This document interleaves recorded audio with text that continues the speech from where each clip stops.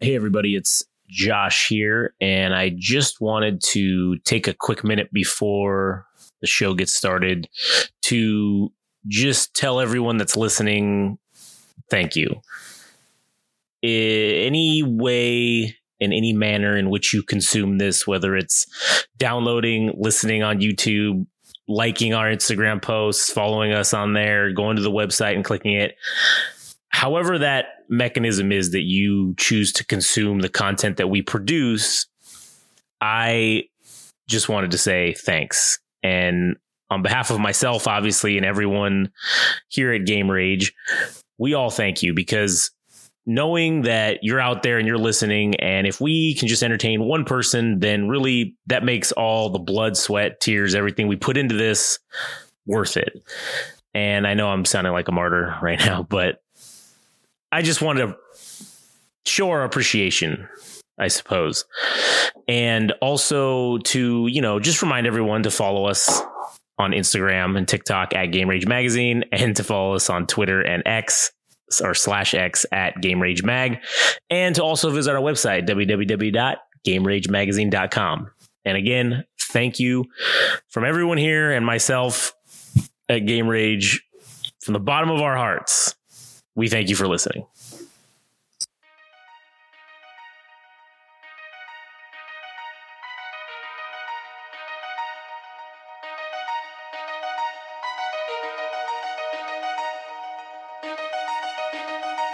Welcome to the Game Rage Music Show.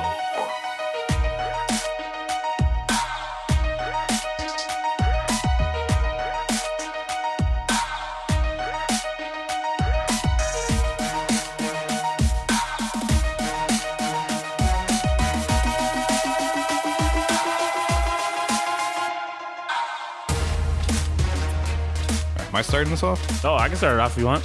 Well, shit. I mean, this is your shit, dude. Oh, all right. I'm not gonna lie. Like, pretty much everything you've been doing is, Game Rage. All Game Rage related things is Josh. So I don't know if you want to be the host of this shit. Then, well, that's fine. Well, you're the music guy, but here, I'll start it off, and then you can take it from there. Fuck, all right. Well, cool. Hey everybody, welcome to the episode 2 of the Game Rage Music Podcast, and I'm doing exactly what Adam was fucking bitching about earlier with the white people on the fucking on the YouTube. I told you, man.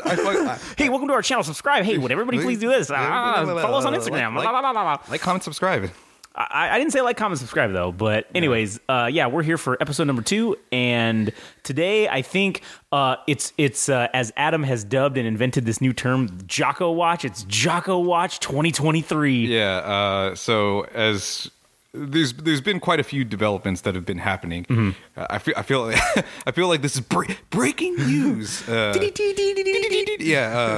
So. A while, just to recap you, if you haven't listened to the previous episodes, there's been an artist that I have been extremely interested in as far as music goes, and her name is Jacotene. She was an artist that I heard about through this thing called Triple J Unearthed, which is kind of dedicated to discovering like local new artists in Australia, and certainly Jacotene fit that description, as she is one. She's an artist from Melbourne, currently going to, I don't know, I imagine some high school. I can't remember the name of it. It's like Sea of the Star or Star of the Sea College or something like that. So I don't know how school works out there. If it's just all one thing. So is she, just not to like interrupt you, but is is that high school, or is she like in college? That's what I don't know. I don't know if high school and college, like it's like a transitional type of thing. Okay. Yeah. So I'm not really sure. But she's 16. She's 17 17-ish. Now, Okay. All right. So when she got discovered, it was like 16. Yeah. Okay. Anyway, so she made this submission to this thing called Triple J Unearthed High, which is, I think the contest was kind of catered towards high school students. And so she was one of them, and she ended up winning the contest. And then there was something else that happened with Triple J itself, which is the radio station to be heard on in terms of Australia. Yeah, I guess you could say. It's like they're like out K-Rock here, or KEXP or some other radio station. But anyway, so I've been covering this from day fucking one. Like, it was 1:30 in the evening, 1:30 in the morning, or 2 o'clock in the morning, that I came across this post. I heard her demo that she released, and I'm like, oh shit, this is a big deal. Yeah. And I just, ever since that, I've been following this girl. When you first found her, how many followers would you say she had? Either somewhere around like 700 or 800 followers. Okay. I don't know if she was doing TikTok at that time, so I don't know what her following is. Yeah, maybe it was just like somewhere around the same ballpark, but it's somewhere around there. Mm-hmm. So then that's when the interesting parties started to come in. There was the guy, so another notable artist in Australia is this guy named Genesis Wusu, who's like a superstar at this point. Mm-hmm. His manager, Andrew Klippel, somebody that's, I gotta say, the dude's very cool. Like, I reached out to that dude because I wanted the set list from Genesis Owusu's performance at the Roxy, as I thought it was like a historical moment. I guess, like in my personal opinion, it was, because this guy is just like a really creative artist, and I haven't really found somebody like him. And I'm like, I gotta have something from this night. So yeah, he was cool enough to arrange that. Like, he just had me speak to the day-to-day manager, which is this woman named Maddie Smith, and she was extremely helpful. So shout outs to Ourness Management for being just a top notch, like, fucking management group. Nice. And again, getting back to Andrew Klippel, this dude is, got a world class artist with him with Genesis Owusu, and now he's looking for other talent. So not more than 15 or 30 minutes after the fact that I was following Jacotene, did I see the name Andrew Klippel come up on Jacotene's page. So I was like, oh, this guy's making moves. But you start putting things together. Yeah. Shortly after that, 4 months. Actually, I can't predict when this person got involved or what happened. But I follow this other dude named the Benessons, and his actual name is Ben Locke, and he does A&R and marketing for Sony Music itself. So I don't know at what point he started following Jacotene. It had to been between, I don't think it was in August. I don't think it was in September. So it must have been somewhere between October and December that this guy heard her voice and like hopped on. Jumped on the Jaco train. Yeah, the Jaco train, as one would put it. So there, pretty much from that point on, there was no news about her releasing music. It was just her making reels and TikToks of covers of songs that she really enjoyed. Yeah. And then, it started coming out that she'd be asked to performing. She'd asked to be, oh my God, I'm like, I can't English. But she would go and perform at like local festivals within Australia. Okay. I can't tell you which specific ones they were. And then she went to the UK, and I can't remember the name of that festival. I want to say it was called Laneway Festival, but I'm not entirely sure. But she went to the UK, and there's this promoter or this brand called It's a School Night. Okay. And I didn't know they had a UK presence there.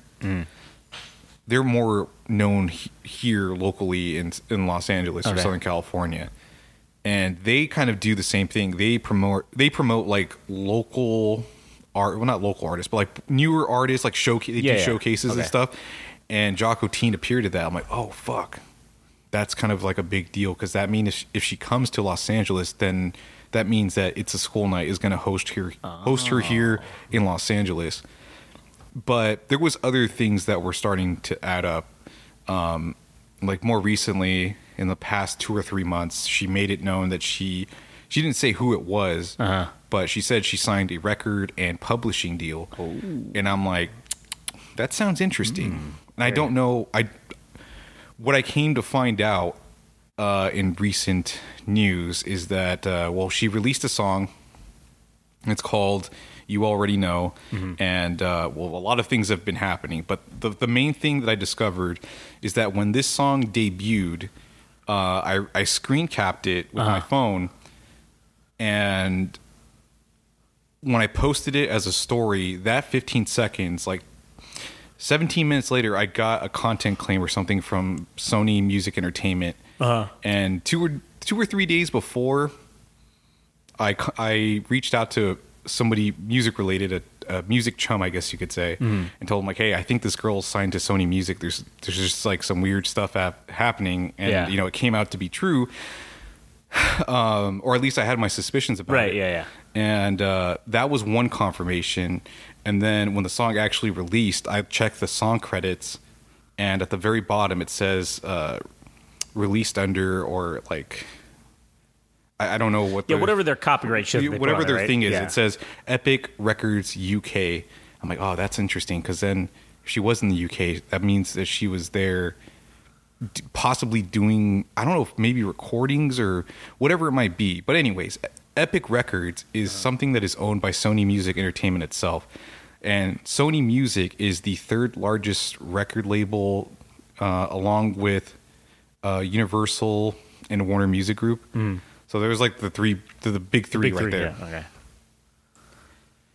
So the reason that it's interesting that she signed to Sony Music is because they are known as the biggest publishers as far as like the entire world goes. Yeah. So for like publishers, they collect on your royalties, whether that's mechanical, that's like the composition of the song, I guess you could say, like the writing and the all that stuff. And the performance is obviously like them singing and performing the song itself. So it makes sense, in my opinion, it makes sense that this girl, as talented as I believe she is, that she's signed to Sony, because why would you work with any other big, like you want to go with the big game, you go with them. Yeah. The thing I don't know is that she's been recording music with this studio called Noise Recordings, and they're based in Australia. So I don't know if she has her record deal with Sony itself, like she's recording music with their budget. Yeah. And is doing the publishing, because it makes sense, right? Like it would be those two things, because they want everything they can have. Right, like, yeah. They want everything under one roof. So that's the thing I don't know, is that if she just has the publishing deal, or she has the recording and publishing deal done through Sony. And it might make sense that it's both, because if you analyze her social media, the videos and photos that she's taking are very high quality, and even the equipment, like the behind the scenes, when you see glimpses of like the equipment that she's using, the cameras, like the lighting and all that shit, like that, it doesn't look cheap. Like it doesn't look like something amateurish, or and even if somebody paid for that stuff, like, I mean, you kind of have an idea of like when somebody's putting some money behind her. Yeah. And the other interesting discovery that I found in this past week is that she did a 3-song set for Triple J at, I think, this place called the Sydney Opera House. And it was like a Triple J event. And in the second song that she performed, she had a sample from this group called Toots and the Maytals. And they're kind of like big in the rock steady, reggae, dub, like all that stuff. Okay. That whole spectrum of sound, right? So you as a person kind of get the idea that, I mean, if you look into things, if you got a sample of that song, it's not going to be cheap to use it. Like if you were an artist and you're like, oh, I want to use, I don't know, look, I want to use a song from James Brown. Okay. Well, you got to go to the rights holder of that song for the masters to say, like, I want to use this song. I just want like a 5-second clip of this specific thing. Like you got to clear a lot of things. Like one, you got to have money to pay for the thing. Yeah. Two, I think the people that own the rights to a song or the masters, I think they want the use of it to be used tastefully. Like it's not just going to be some stupid fucking thing. Like And third, it's got to be a deal that's going to work out for all parties. Like if there's going to be royalties involved, well, I'm sure they want them, like the person that's the right holder is going to want the money in addition to some of the royalties, because they are making a small contribution to the song. So they got to work out that too. So I already think that because of that, like she has money behind her in that regard as well. Because that's something you have to like account for in a budget. So anyways, she released her song. Before she had released her song, she had 400 Spotify followers. Okay. In 2 days. So this was, the start of it was Tuesday when I played her or debuted her song on Heady FM. By then she had 1,600 followers. And then, goddamn. let me look at the exact numbers. So she had basically doubled the amount of followers that she had now. What? 1,600. Let's see. Okay, then she quadrupled, and I think this was the day after, so this was last Friday. Her audience grew to 4,495. So when from Thursday to Friday, it quadrupled, and then from Friday to Saturday, her audience got to 19,000. God damn! And then from from Saturday to Sunday, she went up to 28,000. Fuck. Yeah, it's just blowing up, man. Yeah. So wait till, and I don't know if I could say this, but I have gotten involved with this. I reached out to Jared, who's like I think her producer or something, and I don't know if he's her manager as well, but I reached out to this dude. I just told him like, hey, I'm a really big fan of Jacotene, and I want to help in any way I can. And there's somebody else that I know he can help you get her music in U.S. markets, like specifically here in Southern California. So I wrote an email and included the other person who is going to be debuting her single tomorrow. And let's just say that there's a lot of things lining up for her to be aired. Let's say for the next for the next week, but yeah, dude, I just I don't know what else to say. This is literally like doing a case study on like a phenomena. Maybe it's just a human being, but like as far as being an artist goes, like this is I'm taking this like as homework for myself to observe an artist, I guess. Yeah. So when you had said about how they copyright claimed you or whatever on Instagram, because I remember we were doing that, and it still played here. Yeah. So does that mean that they don't have a deal set up for her here yet, or it's like they only have it set up for like Australia and maybe like the UK or something? That's what I don't know, because I'm not that well versed in publishers, but I imagine like, because basically when you're an artist, like you get publishing for the country that you're in, right? Like for here in the US, if you were an artist, you get publishing for here in the US, but in order to collect royalties in say India or even like China or whatever, like you have to go through another publisher in that local area. And it's either that they work directly with fucking Sony, like, or that they are a subsidiary of Sony itself. So like they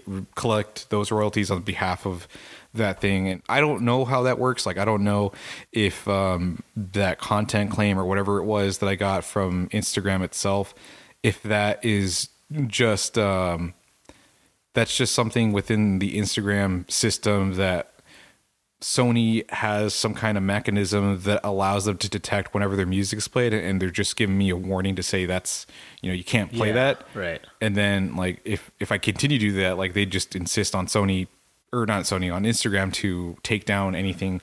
But as far as like what you're talking about, like I said, I'm not entirely sure if she has a publishing deal that just goes worldwide. Right. Like I don't know about that. So I can't, because Sony is a worldwide global thing. So you would think, I mean, that they would have some, if they felt like, but the holes you're poking in, like the fact that it's only in some countries, is strange. That is weird, because if they had a global deal with her, you would think, okay, they would have told Instagram, hey, or not the Matrix, what is it? The algorithm would have picked it, because that's probably what it is, right? Yeah. If the algorithm would have picked it up and it would have said, okay, cool, you can't play this anywhere, because it specifically said it may be, your post may be unavailable in some regions, and like I said, we tried it here and it worked just fine.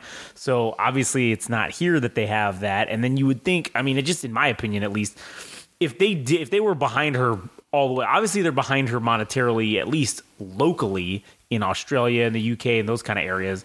So they're putting their money kind of behind her a little bit, but maybe they're not super bought in yet all the way of thinking that maybe she's viable globally as an artist. Maybe they think that, oh, maybe we'll put in some money now and see how this does locally, and then if it blows up, oh cool, TBD, we'll do this later. We'll throw in the rest of it at another time. But then, I mean, that leaves the opportunity for her to be like, well, maybe you guys pissed me off, or maybe this happened, and fuck it, I'm gonna go somewhere else for the US deal. The only counter argument I could say to that is that it does feel as though they've already thrown enough more than enough at her. Just because, as I was saying before, when it comes to the content that she's been posting on social media, it looks like the video, like the quality of the videos that she's posting, gone up. It's gone up, dude. Like it's there's no denying it. Do you think that's probably because they obviously want to project like an image of her, so they want her to look more polished and more refined, as opposed to just using your fucking cell phone? I think they're trying to I don't know if the word expedite is the correct one, but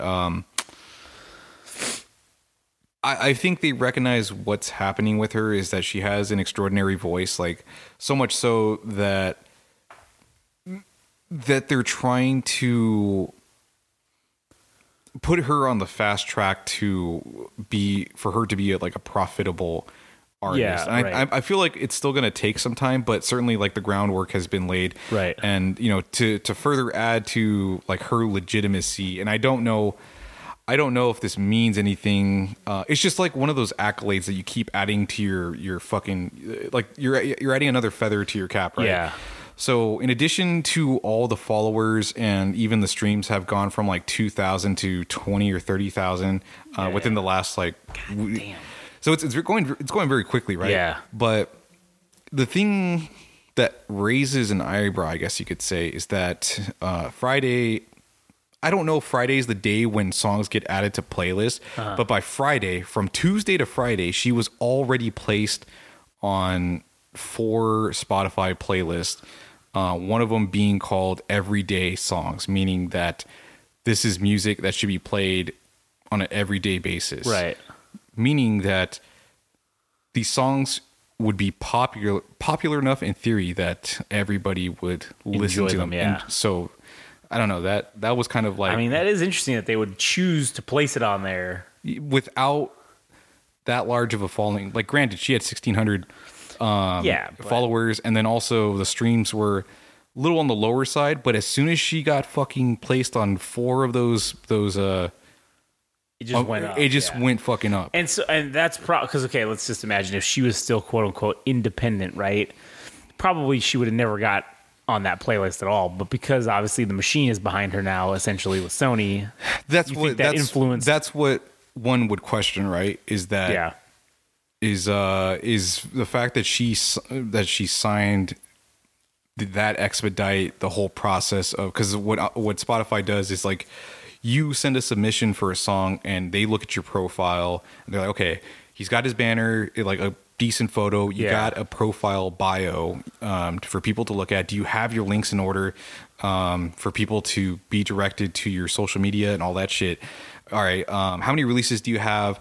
I think they also account for I think the Spotify algorithm also accounts for like social media presence. So it's like, if you're not doing the work, like they're also not going to go out of their way to. Yeah.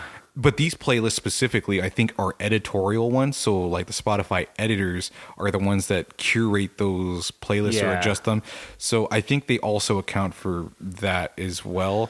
Well, do you think that they would just, obviously, if Sony's behind her and someone from Sony contacts Spotify and says, hey, we got this new artist, we want you to put it on these fucking playlists, do you think they would just do it? It's possible. I mean, I can't outright say that's the case, but there has been scenarios where I think record labels will inflate numbers of artists with like, I mean, that makes sense, like bots and stuff, and like. And I'm not calling her growth like illegitimate, because even on social media, like her on her own accounts has, like on TikTok, she's probably done pretty decent for herself. But there have been cases before where artists inflate their numbers, or, like Spotify is a platform that needs to make money. So why wouldn't they want to get the most out of something, whether that's like a developing artist that they want to expedite for popularity so that they can get more subscriptions for their service. Like it just kind of, I don't know. I can't fully believe like the point that you bring up about but there's a real possibility that like Sony itself could give the little Well, give a little nudge, give a little grease to the wheels there, and make it kind of happen quicker. Yeah. So there's that. I think you definitely raise a valid point, and certainly the one about the publishing not being ubiquitous across all countries and stuff. Like that's certainly something that's it's not concerning, but it certainly like makes you think.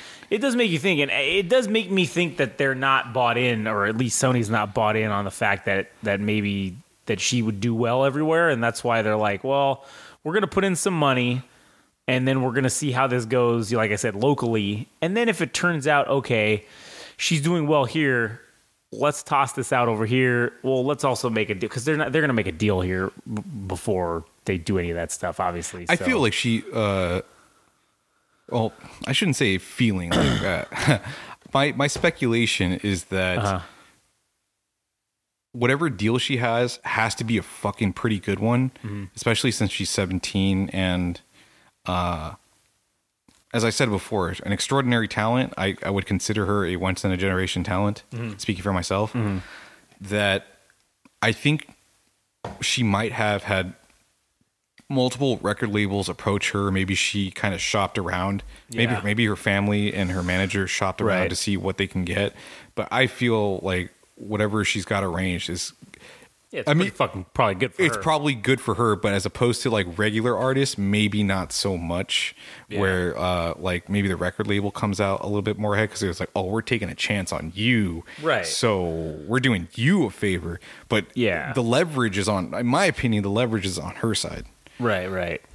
So now let me ask you this about her in general, right? Because she's very young. So there's that saying about hard work beats talent 10 times out of 10 or whatever, right?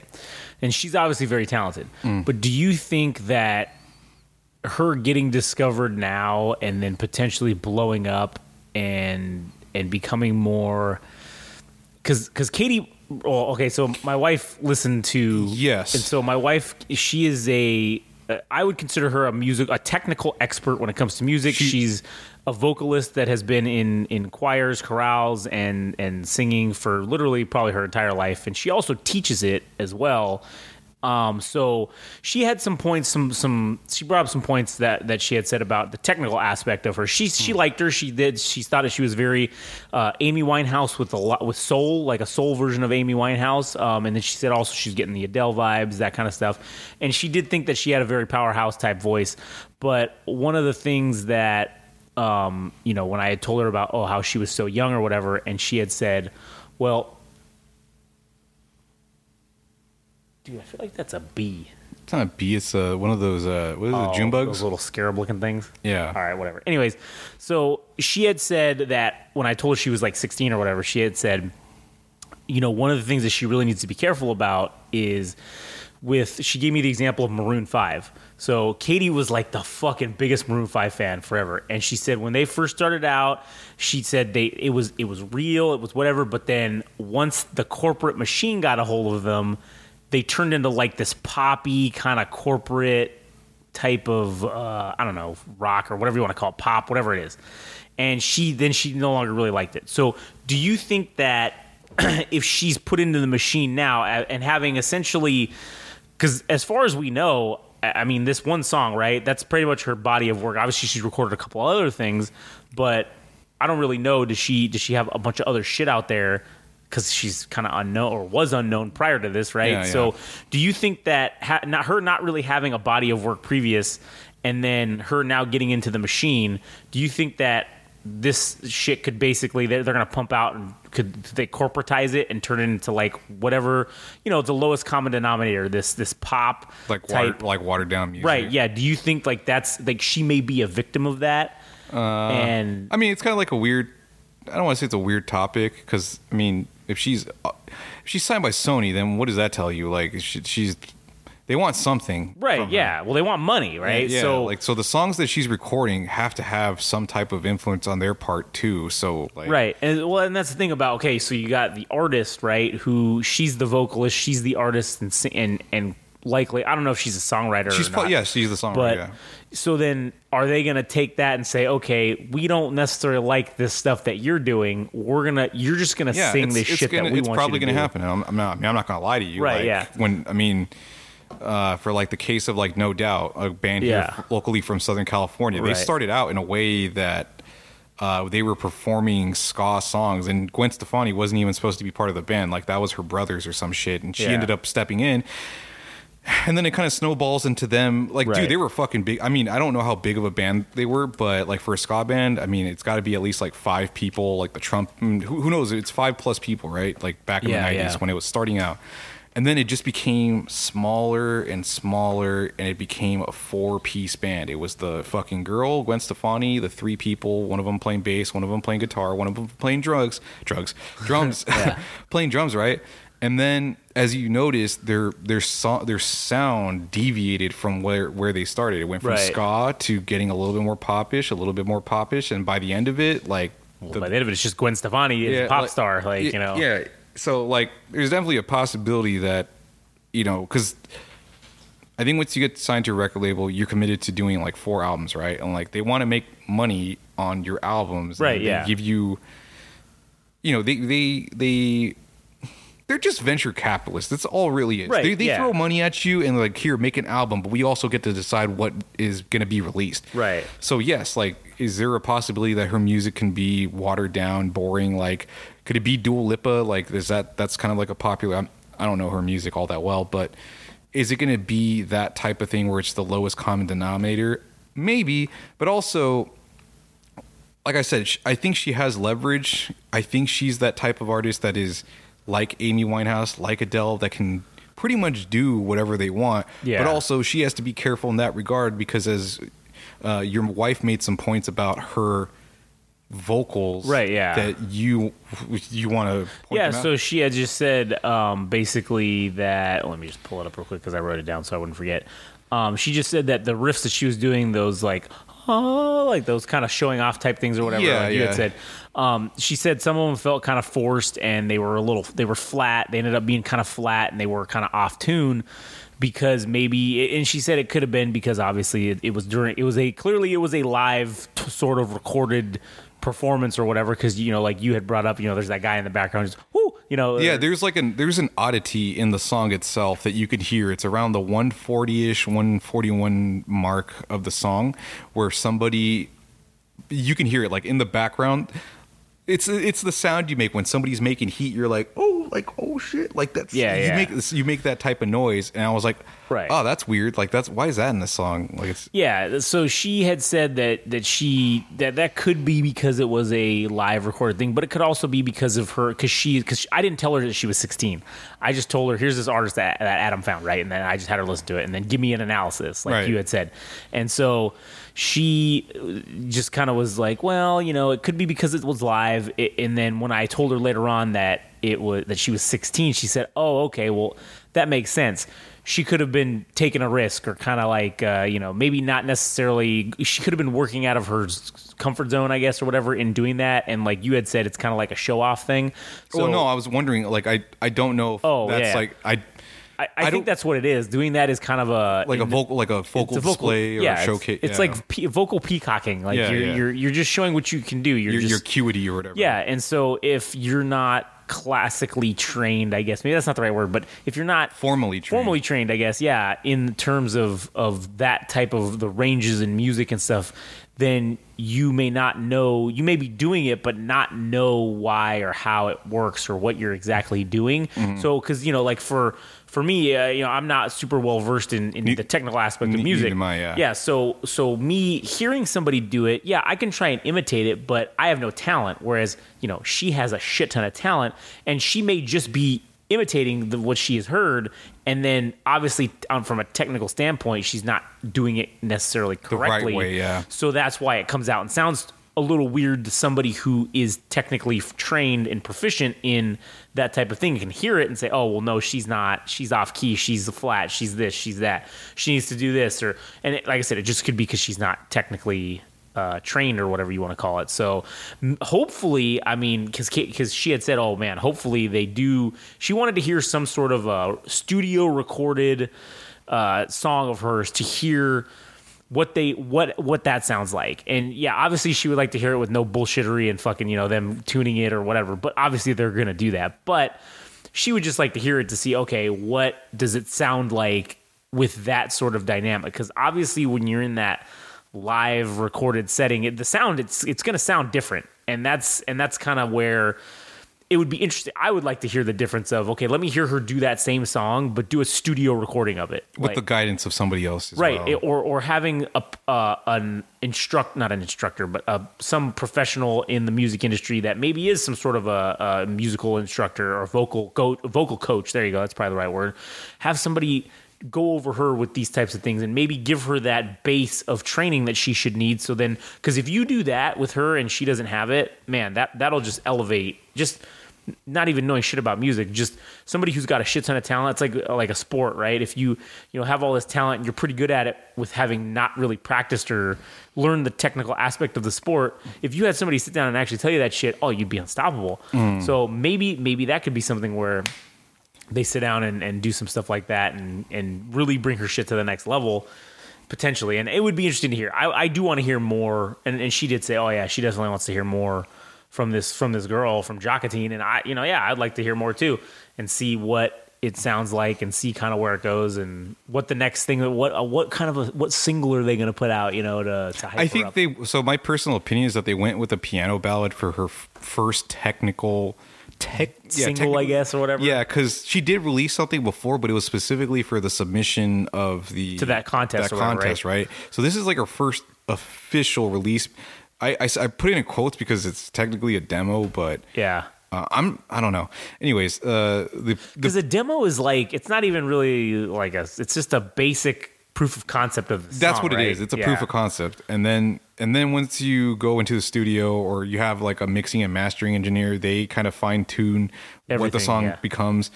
But I think the reason that they went with the piano ballad is because much like Adele, much like Amy Winehouse, well, I guess specifically the comparison should be made to Adele is that she does piano ballad specifically because of the fact that there really shouldn't be anything added to place an emphasis on the vocals themselves. Like it's like that's the highlight of the song. Is that not the music behind it. It's the song. It's the vocals. Or like rather, and then the piano itself is supplemental to the vocals themselves, and that's why I thought it wasn't. I don't even think it was surprising. I think it was kind of predictable in that regard that they went with that decision. So that's why I think they went with it. What was the whole point of this? We were talking about what she was saying, but I was just kind of going on a tangent. But I wanted to also ask you too about how what do you think they're going to do for the next song? Do you think they're going to just release a studio version of this piano ballad, or do you think they're going to put something else out? I think they might put something. I don't know what the timeline is going to be for like her next release because they dropped this shit in August, and once you get to like the end of November, December, nobody releases anything. I guess the music industry shuts down mostly when it comes to like the holidays and stuff, and even bleeding into January itself. So it's like, well, if they release another song, do they want to take the chance and release it in like November, September, August, and then go back to like dormancy? Is that the correct word? Like go dormant, go hibernate for the winter. Because everybody's going to be like, you're building up steam, and then you go back to hibernation. Like the whole music industry goes to hibernation from November, like the end of November all the way to January. So it's like you got to build the steam up again. So like I don't know how that works. I don't know if like they're just going to wait. Yeah, so they might just wait. And then in January they'll release, like maybe February, like beginning of February, March, they released another single. But this is more just like a teaser for what's to come, I guess you could say. I think she might do more live performances than anything for like the rest of the year and highlighting. I think she's just going to do live performances like for the rest of the year so that she can continue. She's going to shop this single around for like the next 3 months, I guess you could say. That's my theory. I don't know about releases.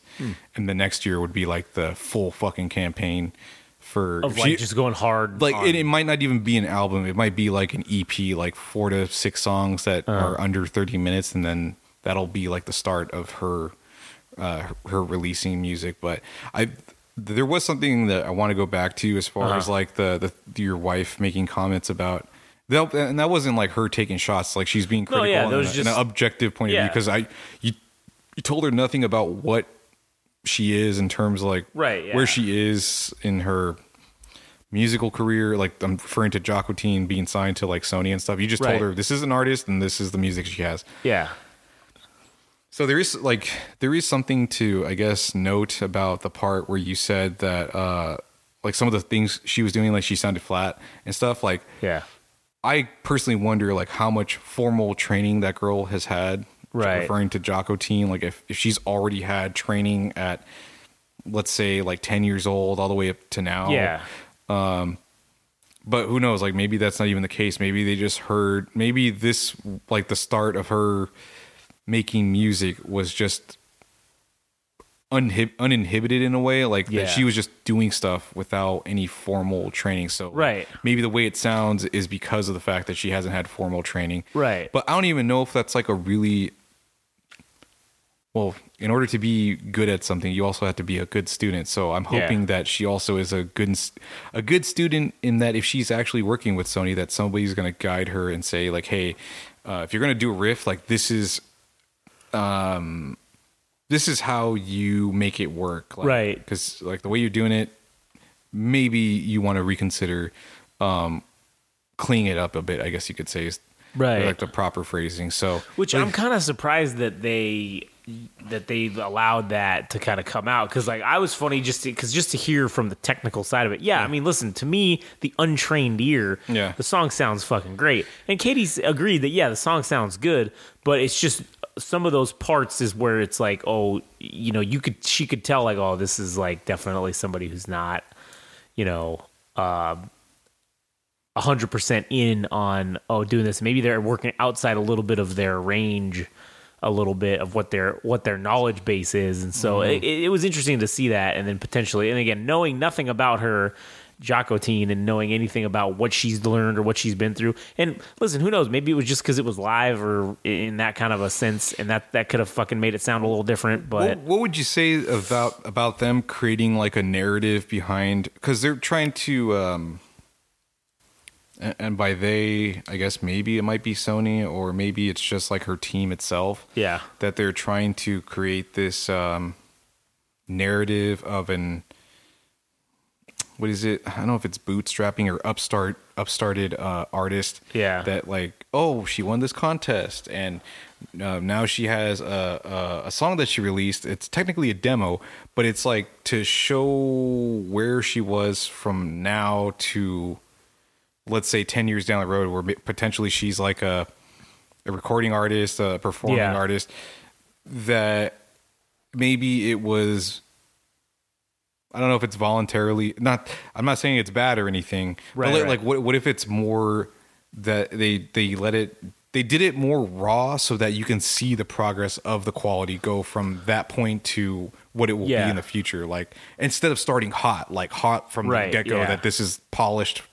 Now you're getting to see and also, I mean, I think that does play. I think that's a good like marketing campaign or whatever, or you want to call it that, because now you're getting to see this young girl just doing it as she's doing it, like just raw dogging this shit and saying it like this. It's not polished. It's fucking, it's raw how she is, right? And then slowly over time, you're gonna slowly just turn the polish on a little bit and just start just slowly start doing it until eventually you get to, like you said, and maybe even this EP or whatever it is, if they put out something like that, right, then you get to that point and you say, okay, we're gonna turn the polish on a little harder, but we're still gonna keep some of those imperfections in there, because then that's relatable to people. It's real, right? It's not, you know, if you go too fucking corporate polish, then you lose some of the magic. That's. And I do think that was a smart idea on their part to put this live-ish or whatever it was type performance out there as her first introduction to the world, basically, because that is that resonates with people, right? Like that's everybody loves a good fucking underdog story, and it started with her winning a contest. Yeah, and there's the story right there. Right. Like, that's I mean, the story made itself. All they got to do is just kind of put it out in this certain perspective, I guess. Yeah. And I think I think that's smart on their part, the way they're doing it. And if I had to speculate, I don't know if she'll ever get I'll be careful using that word. But my theory is that she won't release an album until she's like 21. Or so you think they're gonna wait? She's gonna reach an adulthood.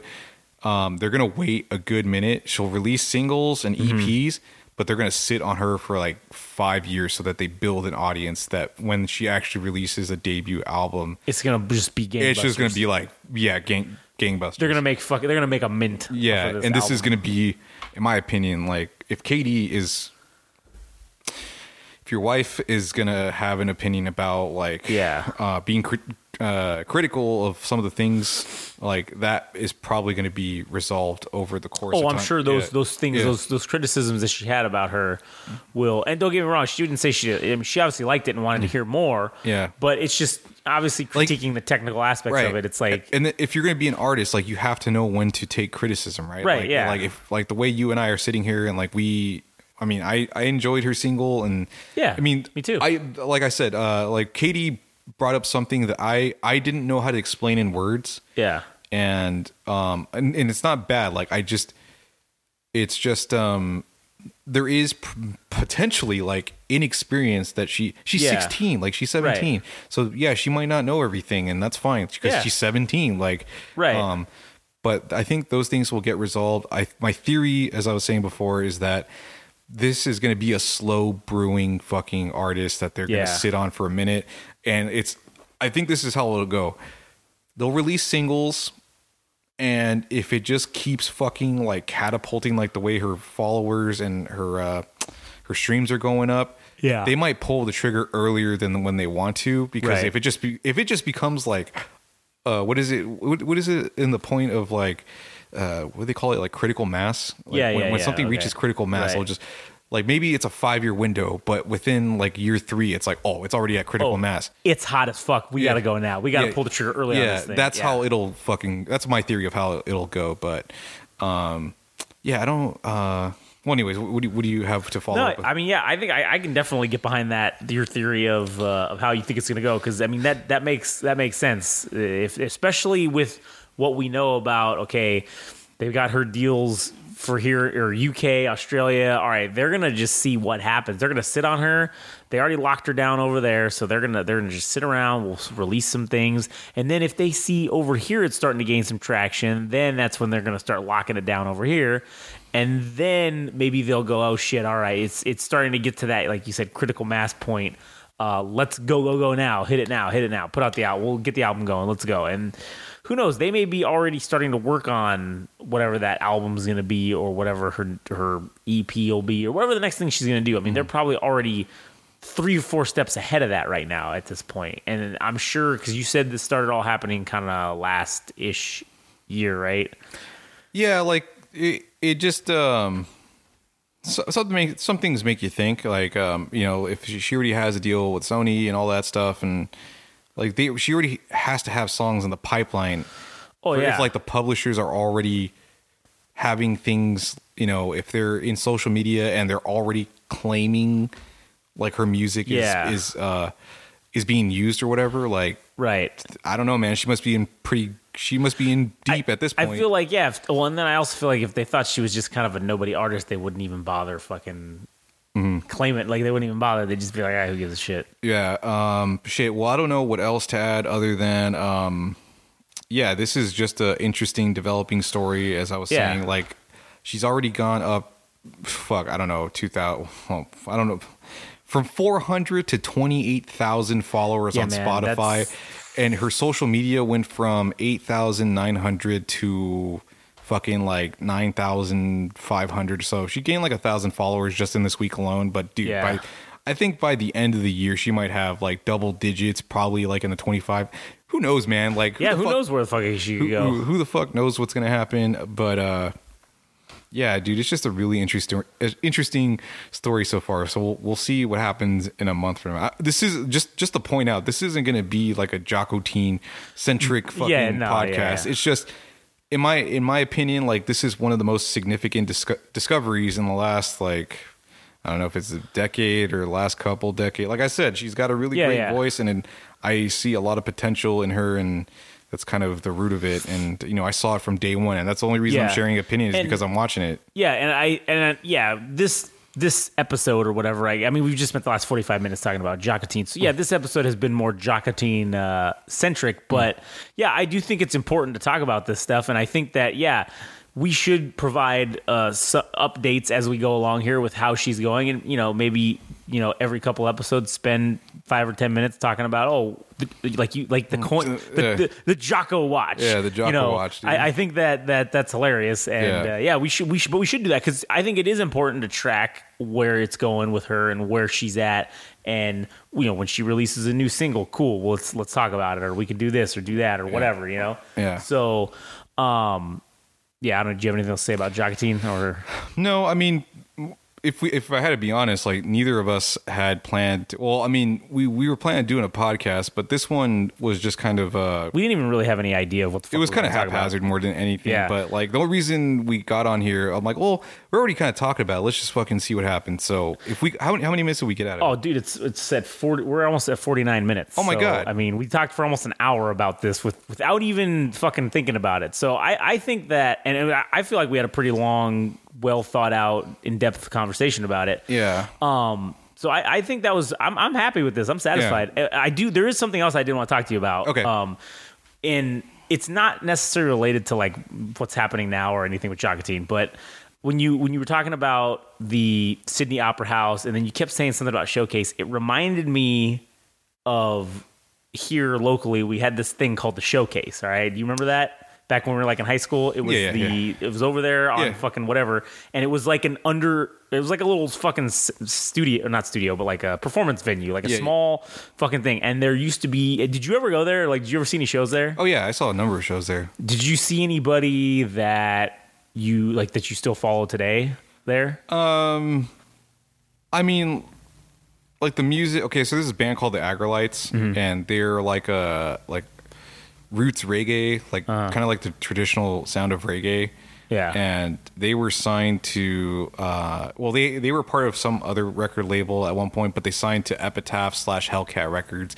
Hellcat Records is like for artists, well at the time it was like Rancid, this punk band that was from like the East Bay area. A psychobilly band called Tiger Army, Necromantics, Horror Pops, all that shit. So they're like, I don't want to say that was their peak, but that was like one of the more notable bands on the label itself. So, and since then, like they appeared on Yo Gabba Gabba, like they did a song called Banana or something like that. Yeah. Well, anyways, they like. I saw that band perform at fucking the Showcase or whatever. I want to say like I was fucking like 9 years old. I think AFI played there at one point. I can't remember like the concert all that well, but AFI played there. There's a lot of like I guess you could say a local band or a notable band that used to play there a lot was called the Addicts. The Addicts were the Addicts were kind of a big deal, and there was actually a documentary about that place, the Showcase. That kind of highlighted where it started, which was this place I think called Spanky's, and then it evolved into the Showcase. So it started off in Riverside and came to our parts. But I used to go there a lot. What I was just curious because like when you had said that, I never again concert quote unquote wise. Yeah, I've literally been to one fucking concert my entire life, and I don't know if we've even talked about this, but like I went to a Lindsey Sterling concert, fucking probably. Yeah, I know that. Yeah, that was what like that was back in the day. That was back in the day, but that's the one fucking concert that I've been to, and I don't know, man. I'd never really. I've been to the Showcase like because where I had worked around that time, there was a little sub area that was right next to the Showcase, and so I worked out of there, and so I was always around there, and so I ended up talking to some of the guys who were like the bouncers and shit, and so like I actually worked a couple gigs there as a bouncer or whatever, or like security or whatever they call them. Yeah. And I remember one of the ones that I did. It was, I think the band was called the Shit Stains or something like that. Oh yeah. And I think that, I swear that was like, and that was fucking hilarious. But like, I just remember, man, people were getting crazy, like this fights all the time. Yeah, like, yeah. I remember, I think there was a couple riots there, like a couple times, but it was like good old classic fun, you know, like Yeah, dude. I mean, shit, that place. I mean, the music was usually in like the punk spectrum, or like something with like. There was a lot of metal. There was like there was that metal too. bands there. There was a lot. I remember there was a lot of mosh fucking shit going up, mosh pits going on. Yeah. Like there was a lot of fights, and I mean, it was a fun place, and it was real. It was super dingy and like grungy, and it was what you would exactly imagine, like some underground fucking Like a punk, venue, like a punk. Like they're just people are just showing up and fucking. And I remember there was like one time when they didn't even. I don't even know if they sold tickets, but like there was like. I don't know, there was like 1,000 people there. Yeah, dude, there's like, people that snuck in the back or just found their ways into that fucking venue. Yeah. And the weird thing was they didn't actually sell alcohol there. So, like... Yeah, the people, so when you go to the shows, it was all ages. So you'd see, like, kids going to fucking metal shows or whatever. So one band that actually played there... I mean, this was after the fact that Glenn Danzig left, but Misfits played there at one point. Oh, that's sweet. Yeah, so there's been some pretty good bands that like went through there, and yeah, that place is fucking gone. I don't know what it is now, but just one of those like lost over time music venues that don't have a lot of history, because I don't know if people. I mean, other than that documentary, that's kind of like the one thing that. But you know, that's kind of interesting in that regard when it comes to like venues that like the most documented ones are probably going to be the ones that are owned by like corporate, like the Roxy. Like the Roxy's going to have a good history because everybody knows about it. Like everybody's performed there, but they're also like they got the money to write rosy things about itself. So when it comes to places that are like independent, maybe you won't find nearly as much history about them because and that's something that I think that I don't know how it is today, but with the independent, you know, kind of those little venues of no, there's not many, right? And that's what I'm saying is that I feel like that's kind of maybe been lost a little bit, and that I don't know what the word is, charm, I guess, of it being it's not corporate, it's not some fucking multi-million-dollar corporation that's behind it trying to make it everything's all nice and curated and everything. It's those small venues where, man, you go and like, you know, you're gonna pay $6 to get into this fucking show and anything could fucking happen. Yeah, that's what I mean, if I had to quickly, I mean, I don't know if we talked about it in the past before, but there was this thing called CBGB's in New York, and that's kind of like the place where the place was called Country Blues and Bluegrass or something like that. Yeah. And that place was supposed to be curated for that.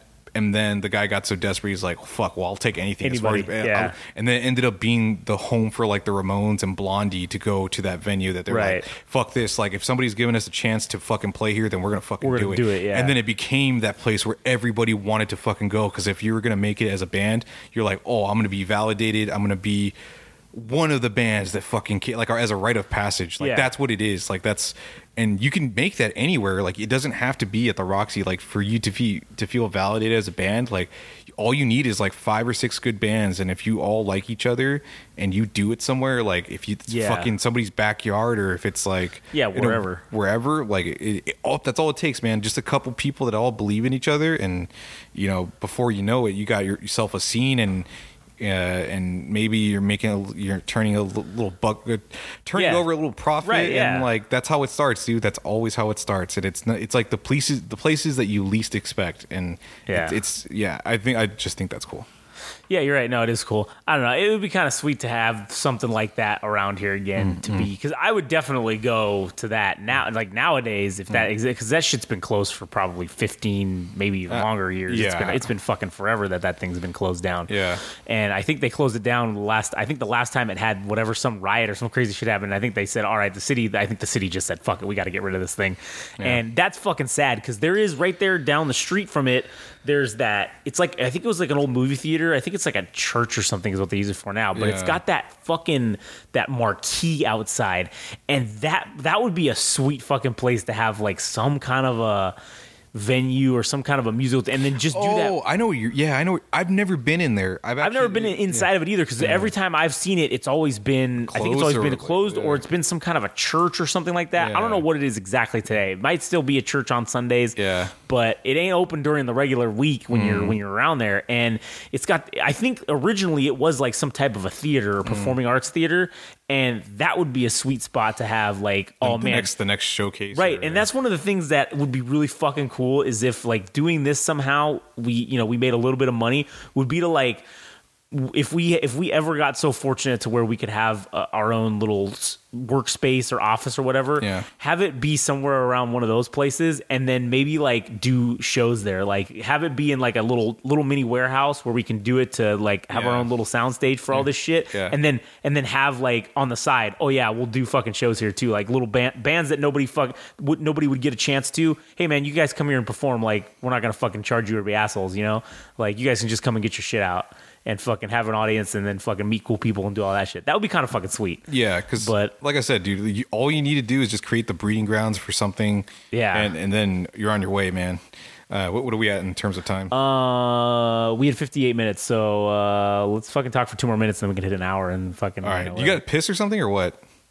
No, I don't know. I think I'm just like, you got restless. I'm in this weird. Yeah, I'm in this weird zone right now where because I was up all night last night working, and then I got home and I didn't sleep as much as I should have, but I'm still like, my body's like, oh man, you need to be awake right now. But then, or my brain's telling me I need to be awake, but my body's like, oh man, you should probably go to sleep, because you haven't really slept much in the last like few days, so you're kind of tired. But my brain's like, nah, bitch, it's like the middle of the day right now. You need to be awake. So what's wrong with you? So I'm like, my leg is like just going like, and I do think I have to take a little bit of a piss, but I don't know if that's primarily. I think primarily it's the thing of like, I'm like, do you have restless legs? I do. I'm like, not ADD, but like I do have something similar to that. I'm sure some kind of adult version of that where I just keep fucking going. Yeah. So, anyways, what else? What do you think about fucking? Man, what do you think about heroin? Well, I think heroin. Well, she shouldn't have been asking that. Well, I think heroin can contribute to some excellent music being made, but then it also makes you crazy. So and that can kill you. So I'm not sure if that's fucking something you want. You know what? I'm gonna put in some outro music here for the last fucking. Well, we got 20 seconds. All right. Well, no. Well, did you actually have something to bring up? No, I didn't. I was just trying to fish for something, and I. Oh, you were just fishing for something. I was just trying to think, oh god, what can I say? And my brain didn't work. Yeah, no. Look, I mean, just the fact that we were able to get an hour out of this is fucking. I'm more than ecstatic that we got to this point, because I really didn't know if we could carry it to 30 minutes, but it just ended up. No. Oh, you know what? Yeah, fuck it, because like I sent you something.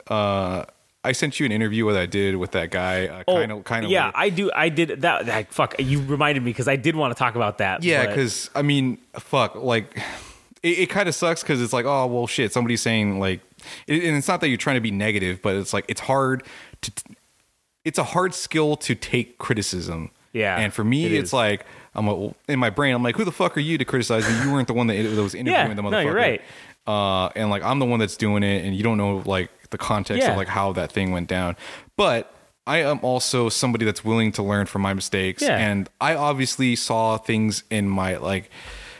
I think there was certain periods where I felt like I don't know if it was unprepared, but at one point I shuffled my papers, and like I don't know if my eyes were deceiving me, that I was like, oh wait, wasn't this like the first set of questions? And I'm like, fuck, you're like, son of a bitch. And I didn't want to create a point where there was like a bit of silence, but it ended up happening anyways. So there was like that thing, and then there was also the fact that I was like, I don't want to say I was intimidated, but this was like an artist that I had been following for I'm referring to Kai Nalu. It's Kai Nalu. This guy's name is Trent Prawl, and I had been following his music for a minute, and at some point he asked if I could help him contribute to his like release strategy or whatever on Instagram, and I helped him with that, and I got him played on KCRW, or I helped get him played on KCRW through Jose Galvan, who's like a great DJ, on from 10 to 1 p.m. Check out his program. So I felt like I had built that rapport with this dude. Yeah. And at some point, like within the last couple months, he played at this place called the Moroccan Lounge on June 3rd. So I went out to the show and I got a chance to interview him. And, anyways, so you had said, oh, hey, I want you to like see the thing and then whatever. And so I wasn't criticizing you to be an asshole. I was just criticizing, or I wasn't criticisms. It was just like it's observations. It's observations, and it wasn't. It's hard because it's hard to be like, because you're right, because I feel the same way.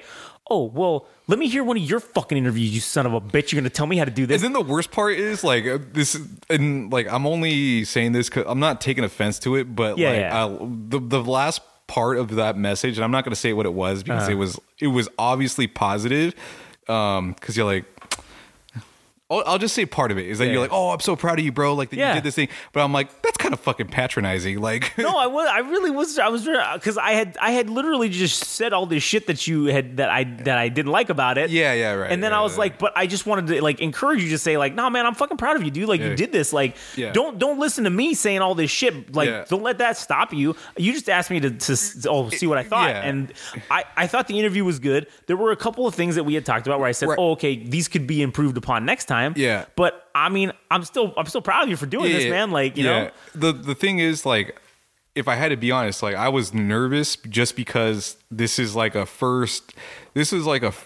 interview with somebody that I think is like a legitimate artist. Like, and I, not to say that this guy pinned me to only do X amount of time, right? But like, it kind of was though, because it's like, okay, well, let's do it like before my set. I'm like, all right, well, that only gives me 20 to 30 minutes. And I didn't know if I was going to ask all the questions.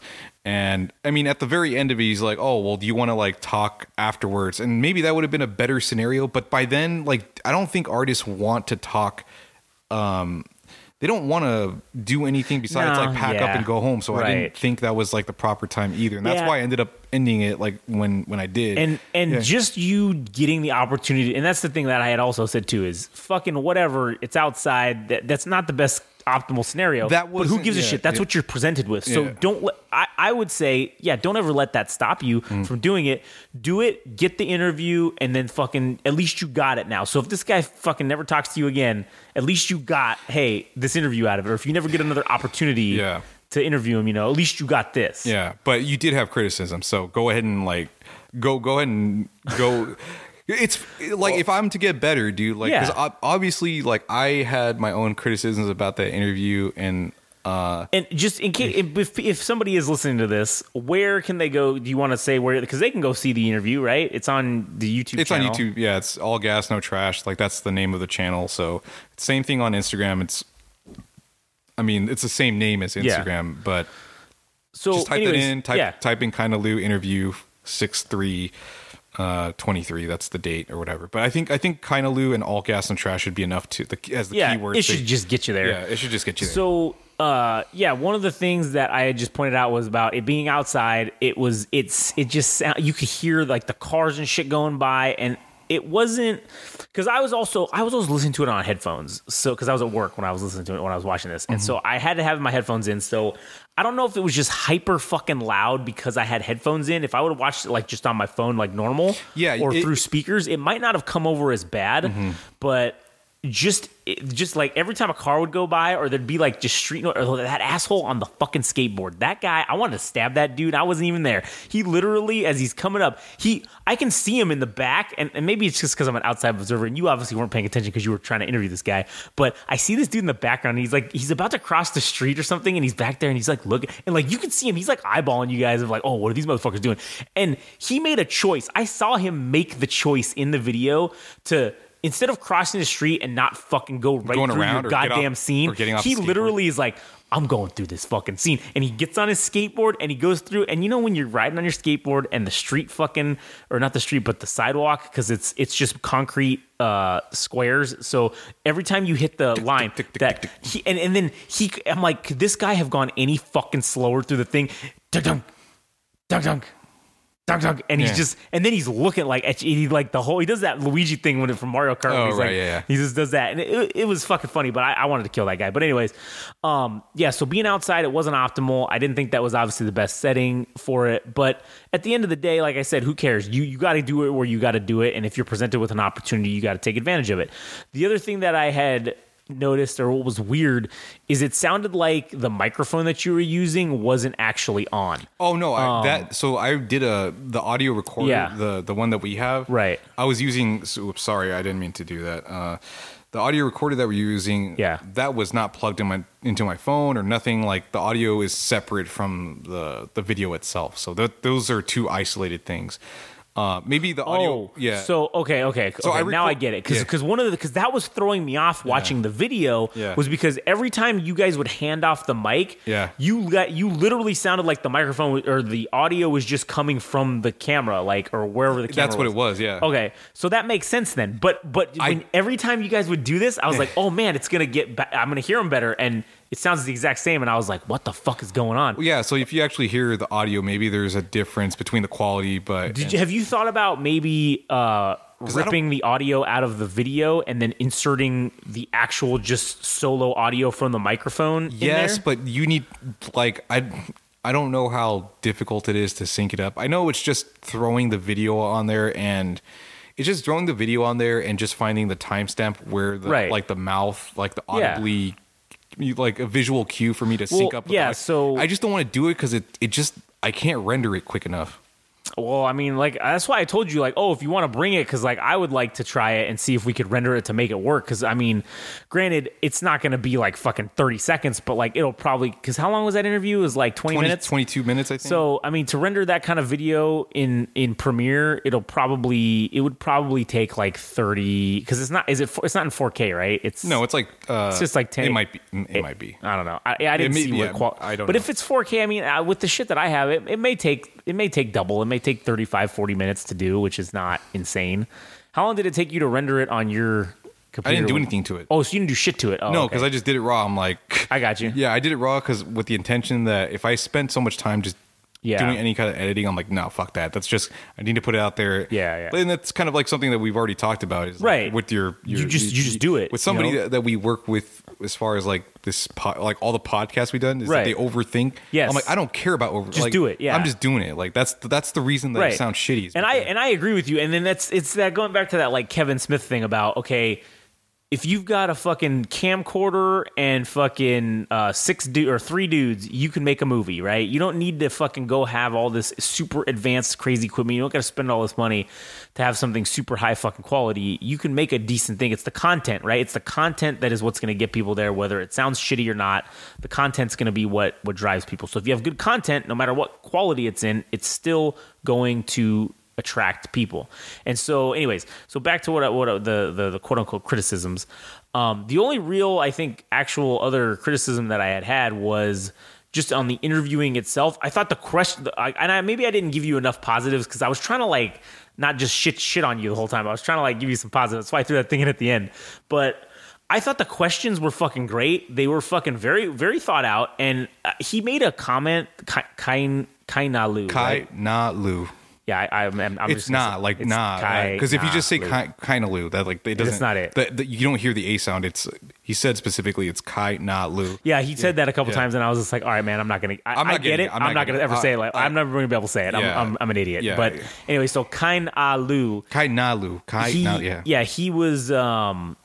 He made a comment to you during the interview about how you were like some other interview. I forget the fuck name. Nardwar. He's a very notable like person as far as the music industry goes. He's kind of I don't want to say he's the go-to guy for interviews, but people like him because of how well informed he is when it comes to interviews, that he understands like not only the person on a personal level, like some of their history or like their story, but also like them as a professional. And that's kind of like how I approached it, is that I split half of it from being personal. Like the main points of interest were the fact that the dude had moved around a lot, like as a child and up until his like adulthood, is that he was basically like nomadic. But also that he is an academic, like just like a legit, very intelligent dude. Like I didn't even get to bring up the fact, like, all the stuff that he brought up, I already knew. Like, I looked him up. He goes to Madison, Wisconsin University, and he was like one of the people that was contributing research for COVID-19. Like, he was creating like different.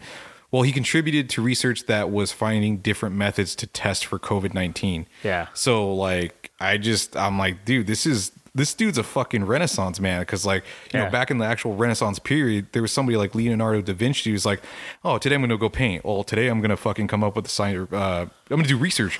Oh, today I'm going to fucking make an invention. Like, that's what that dude is to me. Like, right. Yeah. And so when he had said that, one of the things that I noticed about his body language and kind of the way that he then, you know, was kind of, he was like, immediately when you started asking the questions, he was like, oh fuck. I could see that he was just like, I think I fucked up, because I think he realized that there's a time limit here, and he's like, fuck, this is like, it's not going to suffice. It's not going to be enough. And I think that's good though, because hopefully that got him to think, all right, cool, man, maybe in the future we need to have an actual sit down like this, like sit down and do like this, and have like, and take an hour or an hour and a half, or however fucking long. And I think whatever criticisms you had about me being nervous or sounding robotic, it's just like there was just so much shit going on. Yeah. And like, when I spoke to him initially, I let him know, I'm like, hey, I'm the person that wants to interview you.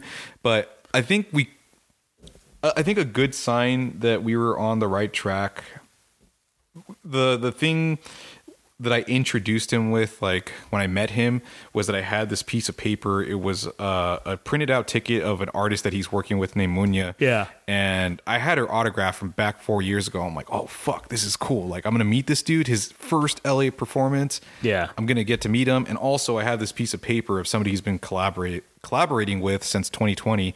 And I'm going to have them both sign the pieces of paper. And then it was during the interview that he revealed that they've never actually met before. Right. Yeah. I thought that was very interesting. And the fact that, like, because when I showed him that piece of paper, he was like, oh shit, like, that's fucking awesome. Like, that's people that, like, that's my people. Like, that's somebody that I'm working with. And that was kind of like a good start.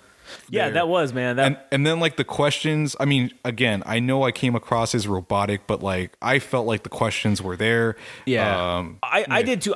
So, and that's the thing, the questions and the content and see, that was the problem, because you just didn't have enough time. Right. Yeah. So, cause my criticism for that was that you were asking the questions. They were like boom, boom, boom, boom, boom, boom. And then you were like, and then respond. And then the question I had specifically said about like the food, he literally answered one. You asked him like 3, I think, or 4 questions at one go about the food, and he literally answered one question, and then you guys had to move on. But he didn't get it, because like he didn't understand, or he didn't, because you asked him like 4 questions, so he went on about the one, and then I think he was like, wait, what else did you ask? And then you just said, fuck it, I got to keep going. Like, sorry, fella. Yeah, because, you know, I only had, like I said, it's the time constraint, but also I prepared this dude and told him in advance, like, hey, all the questions, these are all the questions I'm gonna ask, and I want you to sit with them so that you have an opportunity to answer them thoughtfully. Like, right. So I did that in advance, and I can tell you right now, just and maybe who knows, I could be speaking out of school, but just in the way that he answered those questions, I don't think he fucking read it. No, he didn't. He made that a point. He's like, okay. I didn't have time, or like, all right, yeah. I think what it was that he didn't think that I was going to give him a legitimate interview. Right. And then once he fucking heard the question, he's like, motherfuck, like. Yeah, that's what I'm saying. Like, at the beginning, when he made that Nardwuar comment, he was. I could tell, like, his body language went from kind of, he was a little standoffish at the beginning with you, and then his body, then like he relaxed. Yeah, like after he was like, oh, he was leaning up against the wall at one point. Yeah. Right. Yeah, exactly. He was literally like with his arm up, and he had the mic here, and he was just like, you know, man. And he was having a nice casual conversation with you. It seemed like, and that I think was. That was some of the highlights of the interview too. And so the criticisms being what they are, I do think overall, I thought that was a very good interview. I mean, you gave a lot of the context about him as a person, like, cause I didn't know shit about this guy. Yeah. So like, how about that part? There was a part where I had to ramble on and explain like the art and the visuals of the project itself, where I said like, well, I have to give this pre-context because it's not for me and it's not for him, but it's for like the people that don't know, like these are the things that I see. And this is like, in order for me to ask this question, I have to give the background You have of to why I'm quantify asking it, yeah. So I don't know, like I like that. And that's kind of and maybe that's just because kind of that's somewhat of the dynamic we have on most of our things that we do here we have to, one of us is usually an expert on one thing and then the other people aren't. So you have to quantify it and give that context of like what it is behind it so that people who are listening to this and like people that are just watching that interview, they might not know who the fuck Kainalu is and they might need you said it right. I mean, yeah, oh, cool. All right. Yeah. So they might not know who the fuck it is and they might need to know this shit about him because why are you asking them about this dumb shit? Like, you know, somebody who doesn't know, they'd be like, why is he asking this dumb fucking question? Oh, well, you already quantified it of why you're asking this question with the pre-context of explaining about, hey, this is the reason why I'm asking this question. And I do think it's important for someone like that because if this was, let's say, Barbara Walters and fucking Snoop Dogg doing this interview, you don't got to ask Snoop Dogg all the background fucking history. You can just straight ask him the question because everybody knows who the fuck Snoop Dogg is and what he's about. This guy, it's different. You don't know. Then nobody knows you. So that's why you got to provide that. And I think there is a storytelling aspect to interviews, and I think you did that fucking part of it very well. Yeah. And to me, and that's something I think that's lost a lot nowadays is that everybody's just, what's this? What do you think about this? Here's what do you think about that? Yeah. Yeah. What do you think about this? Here. Yeah, and it's like that was the okay, if it sounds disjointed, those questions sound disjointed in any way. Like I know I asked, like there was a subset of questions within each one, but it's because I was trying to get the most out of that time, and the most out of the interview that you were given. Because I don't know how many questions you actually had prepared. I'm sure there were like 13, but each one maybe had like 2 or 3 additional ones inside of their own that shouldn't have been too difficult to answer. Right. Like maybe it was like a 1-sentence answer, but like I asked. I try to be as explicit. There was one question where I asked about when he's mixing, because he has this guy named Adam Tyne, who's somebody that's working with this guy named Joe Keery, who's part of like the Stranger Things cast, and that guy, like his music is pretty decent, and he's working with him, and he's also part of, like he's a musician that mixer and master guy is somebody that plays with Joe or whatever. So like that guy Kainalu is also working with Adam Tyne, and I'm like, okay, so like for somebody like you that is a producer and makes your own music, I understand that you yourself have an idea of what the song sounds like, but you might not know the path of how to get there to make the bass sound a certain way, to make certain things sound that way. So it's like, are you already conceiving ideas of how certain things are going to sound by making the mix yourself, like making it very who knows if you went in the right direction, but you at least started that, and then you're like, hey Adam, like you take this and tell me where I went wrong, or like make the adjustments. And that was like, and then I followed up with like 2 or 3 other questions regarding that specific one, because I wanted to know like how the fuck does that work, get to that point. Like, how do you make a song to where the mixing and mastering is done, and especially for somebody like yourself that is pretty much doing the entire process like by himself. So and that was very interesting to hear all about that. And one of the things that I don't know why the fuck this was the question that stood out of my mind of what I really fucking want to know, but when you asked him about the food thing and you asked him where his favorite place to get fucking poke was, like I really want to know where the fuck he got, like, because he didn't answer it, and I'm like, man, I want. So next time you have like, and I don't know how often he comes out to fucking the Southern California. I don't think it's probably not a lot. But I mean, shit, who knows? Next time he comes out here in 6 months or another year or fucking whatever, maybe you can get him to sit down and fucking actually like do a real. Have him on on a podcast or something, and just be like, oh, hey man, like let's just talk and have a conversation. And then if I get lucky and happen to be there for it, that's the fucking first question I'm gonna ask him. Like, you son of a bitch, I need to know where the fuck your favorite place to get poke is. The food question was just kind of like a fun throwaway one. Yeah, that's a good question though. Like that's because I just want to know, because I think what people eat kind of tells like another story as well. Right, yeah. Like the Spam Musubi thing, like that was interesting. That was very interesting to hear about. And again, because he even quantified it with what the Spam Musubi thing is about because of World War II and the soldiers and everything like that. Oh my God, this is so cool. Like, like that was fucking great. And I don't know, it's just because I like fucking history or whatever, but hearing, that aspect of it and going like, oh, cool. Like, like I've heard of, I know what that's the reason why why it exists is because of World War II and the soldiers and that's what they had to eat with Spam. So fucking they made this whole dish out of, spam.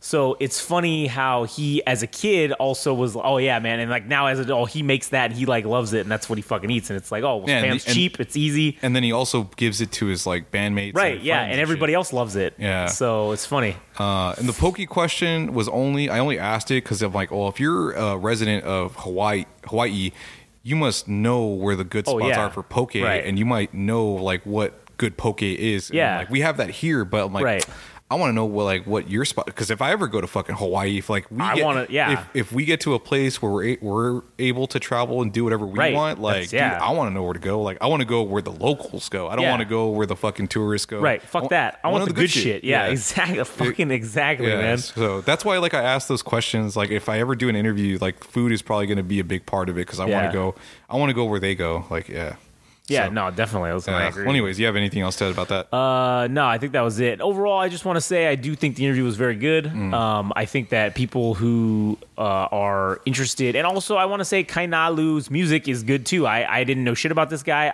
And then so once you sent me that interview and I watched it, I was like, well, let me hear what the fuck this guy's music is. And his music is enjoyable. It's very good. I like the beats or whatever the fuck you want to call them or whatever. I like them. I think they're fucking good. Yeah, it's he dubs it as like psychedelic funk. Yeah, that's a good way to put it. I think there's rock elements in there. Yeah, like there's definitely rock in there. He has a song called Ginseng Hourglass that I really enjoy, and that one is cool because I don't know if I made it. Well, he brought it up, but something that he's been posted about is like the passing of his mother. Like he was making this album during the passing of his mother, and one of the lines in the song is like, "Oh, I don't remember what comes before or after, but he says something along the lines, are you someone that your mother is proud of? Like, did you run away from your problems?" Like, I think those were the two verses. I'm like, oh, that's cool, because not only is it about like him personally experiencing the death of his mother, but it's like, the way that you proceed in life, are you also doing things in honor of their like memory and shit? Yeah. I'm like, oh, it's a good line. It's a good verse rather. Yeah, it is. And but yeah, I think that dude, at least like in my personal opinion, there's a band called Tame Impala from Australia that everybody knows like their songs and shit. Yeah, I think that this dude is just as good, if not better, because I just enjoy his music a lot. And I don't know if I have anything else to add, but yeah, if you haven't had the opportunity to check out the interview, just type in Kainalu and All Gas No Trash. That should be enough of the keywords. But I also have other stuff available. I was supposed to be posting videos on my channel I have other sets, like I have other band sets, but the only ones that I have are like Genesis Owusu, who's the artist that I was telling you about in this podcast. Another Australian artist that I think is a big deal. I recorded his entire set at the Roxy, but nice. I have other sets that I want to share, because this other band, actually there's two groups. There's the Altons, who are part. This will kind of get you pumped a little bit, maybe. So there's a record label here in Rivers. Well, I mean, we're Riverside adjacent. I'll leave it at that. Yeah. So there's a record label called Penrose Records, which is a sister. I think it's like a fraternal label to this other label called Daptone Records. They do like a lot of soul music and stuff. But this guy, the guy that made Daptone Records, a co-founder, he came out to Riverside and started a label. He's actually from here, I think. But he started a record label, and he had all these artists: the Altons, the Sinceres, the Sacred Souls. 3 of those bands are like starting. Well, I don't know if they're starting, but like they're kind of like the established acts when it comes to like soul music, soul revival, soul D's music. But one of the bands that I saw, one of them being the Altons, like I'd seen them in years past, like for their debut album release, which was back in 2019. But one thing that happened here locally, like in Riverside County, is that this band, The Sacred Souls, performed at this place called the Concert Lounge, downtown Riverside, and I think it was in the month of August. So like this month, I think it's probably even this week that I discovered this band. So I went to go see this band called The Sacred Souls, and they didn't have a large following or anything like that. But I heard that dude's voice. His name's Joshua Lane. Like kind of sounds like Curtis Mayfield or even like Al Green, like those old soul voices. And I heard this dude's voice, and I'm like, shit, this is the thing that like San Diego, like this is the thing that San Diego is going to call their own. So pretty much after that, I don't know at one point they got signed to that record label, but that guy Gabe Roth, who's the founder of Penrose Records, signed that fucking band. And then like during the pandemic, it was revealed, or I think maybe it was even before that. Maybe it was like towards the end of 2019, they revealed the roster for that whole label. So there's like a whole record label that's happening over there. Oh, nice. In Riverside County, or downtown Riverside rather. And a lot of these bands are great. And The Sacred Souls have gone on to not only release their debut album with like huge numbers, but they've also appeared on television and have done it. And I saw that shit from fucking their 4th appearance ever. Yeah. Like here in fucking Riverside. So like, I mean, I'm probably nobody to them, but but like the one thing that I have to quickly say before we sign off. Yeah. So I drove down for their first residency at this place called the Soda Bar, and there wasn't more than like 50, maybe even 100 people there that went out to their shows. So I mean, anyways, so it was like the Altons, and it was the Altons and the Sacred Souls playing on one show, and this is one that my friend and I went out to, and it was cool because we got in for free. And you know, it was just a great night of music. But you fucking knew, man. You knew this guy was like, the band itself was gonna go on to do better things. But there was nobody else looking around, dude. Like it's strange. But like I fucking knew, like I just knew, dude. And then I went back there in 2021 to go see another band, and the strangest thing, like the most serendipitous thing happened. So I was like walking down the crosswalk to get to this place, and I hear one of the songs from that band, The Sacred Souls. I'm like, oh my god, this is like the strangest thing ever. Fucking 2 years ago, they were like, you know, nobody, well, not to say they're nobodies, but they're just starting their journey. Now everybody's fucking blasting them in San Diego, and like, it was just a weird fucking thing because, like, there's a million songs that could have been played on the radio that came out of that guy's car, but it happened to be that band, and I'm like, wow, that's so cool. Like, you know, that they're on their way, or they have already accomplished like more than they could possibly imagine. But maybe we'll save that for another time. Like that. No, that is a good one for another episode. Are we at 130? 128. So fuck. I mean, we're almost there. All right. Yeah, so I don't know if I have anything else to add besides that, but shit, anything after this has just been a bonus, dude. Like, I mean, shit, really. I mean, we like you had said, man. We only thought we were gonna we would have been happy with 30 minutes, and now we basically tripled that, which is pretty fucking goddamn good. And you know, I have to say, also, I do appreciate that you criticize, like you didn't just like suck my dick or anything. That's the other thing too, because like I could have just sucked your dick and said, "Oh, Adam, this is so great and it's the best," but really, that's doing you a disservice. I feel like because if I'm to get better at this, then you need to have realistic criticism, and it's not, like I said, it's not going to be all bad criticism, because I obviously, now listen, if you fucked the whole thing up and it was all garbage, then I would say, hey man, I didn't really like any of this, and I'm sorry, but you know, this is what I think you should do, and then you tell me to go fuck myself or whatever, or get better. I don't know, whatever, make changes, who knows? But there were plenty of things I liked about it, and then there were a few things that happened that I feel like needed improvement. And I didn't want you to feel like attacked I was attacking you, because I that's kind of a problem where sometimes when I like give people criticism is they take it like I'm fucking but trying to hurt them. That's for anybody. Like, I mean, it's just a difficult thing to deal with, to say like, well, this isn't because you suck, it's just because you need to get better. Right. Okay, well, it's the same thing, for example, like the intros, all those intros and shit that I made. So like what Frank said about the CUP one, he's like, yeah, it was just bad. But he hasn't done anything either. True, exactly. Yeah. But he was right to a certain point. So like when I was doing the fucking singing in the metal, that was garbage. And I thought it was funny, but then I was like, you know what? He's right. That sucks. So I changed that part. I kept the first part because I still liked it. Hold up. Oh, sorry. So the only thing I could say about like Frank having an influence about what you're doing is that I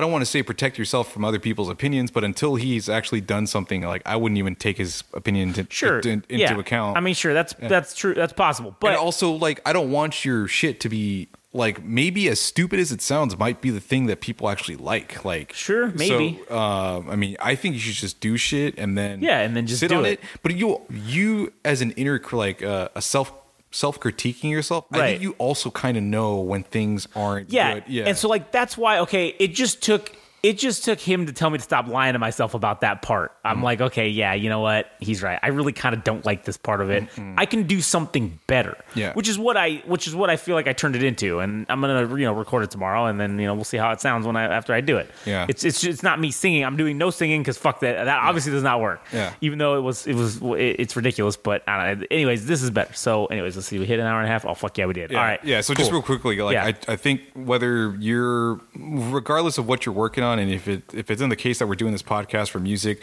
that like taking criticism is I think it's probably difficult for a lot of people, but it's with the intention that most of the times it's like for your betterment usually. Right. So, well, at least when it comes to us doing it to each other, when it comes to a lot of other people, I do think that the majority of people that give criticism to people, it's to fucking hurt them, not to help them. Yeah. And that's why it's hard to take criticism, because our whole lives we're programmed that you're special. Yeah. And then it's like, but then when somebody's trying to fuck with us and they do the opposite and they go, oh, you're just a piece of shit. This is the worst thing I've ever heard in my life and you suck. And it fucks with you. So but anyways. Well, yeah, we kind of diverted from the music thing, but anyways, we had fun this episode. We did. I had a good time. It was a good one. So, right, cool. Anyways, so if you stuck around this long, thanks, and we appreciate you, and we'll fucking see you on the next one.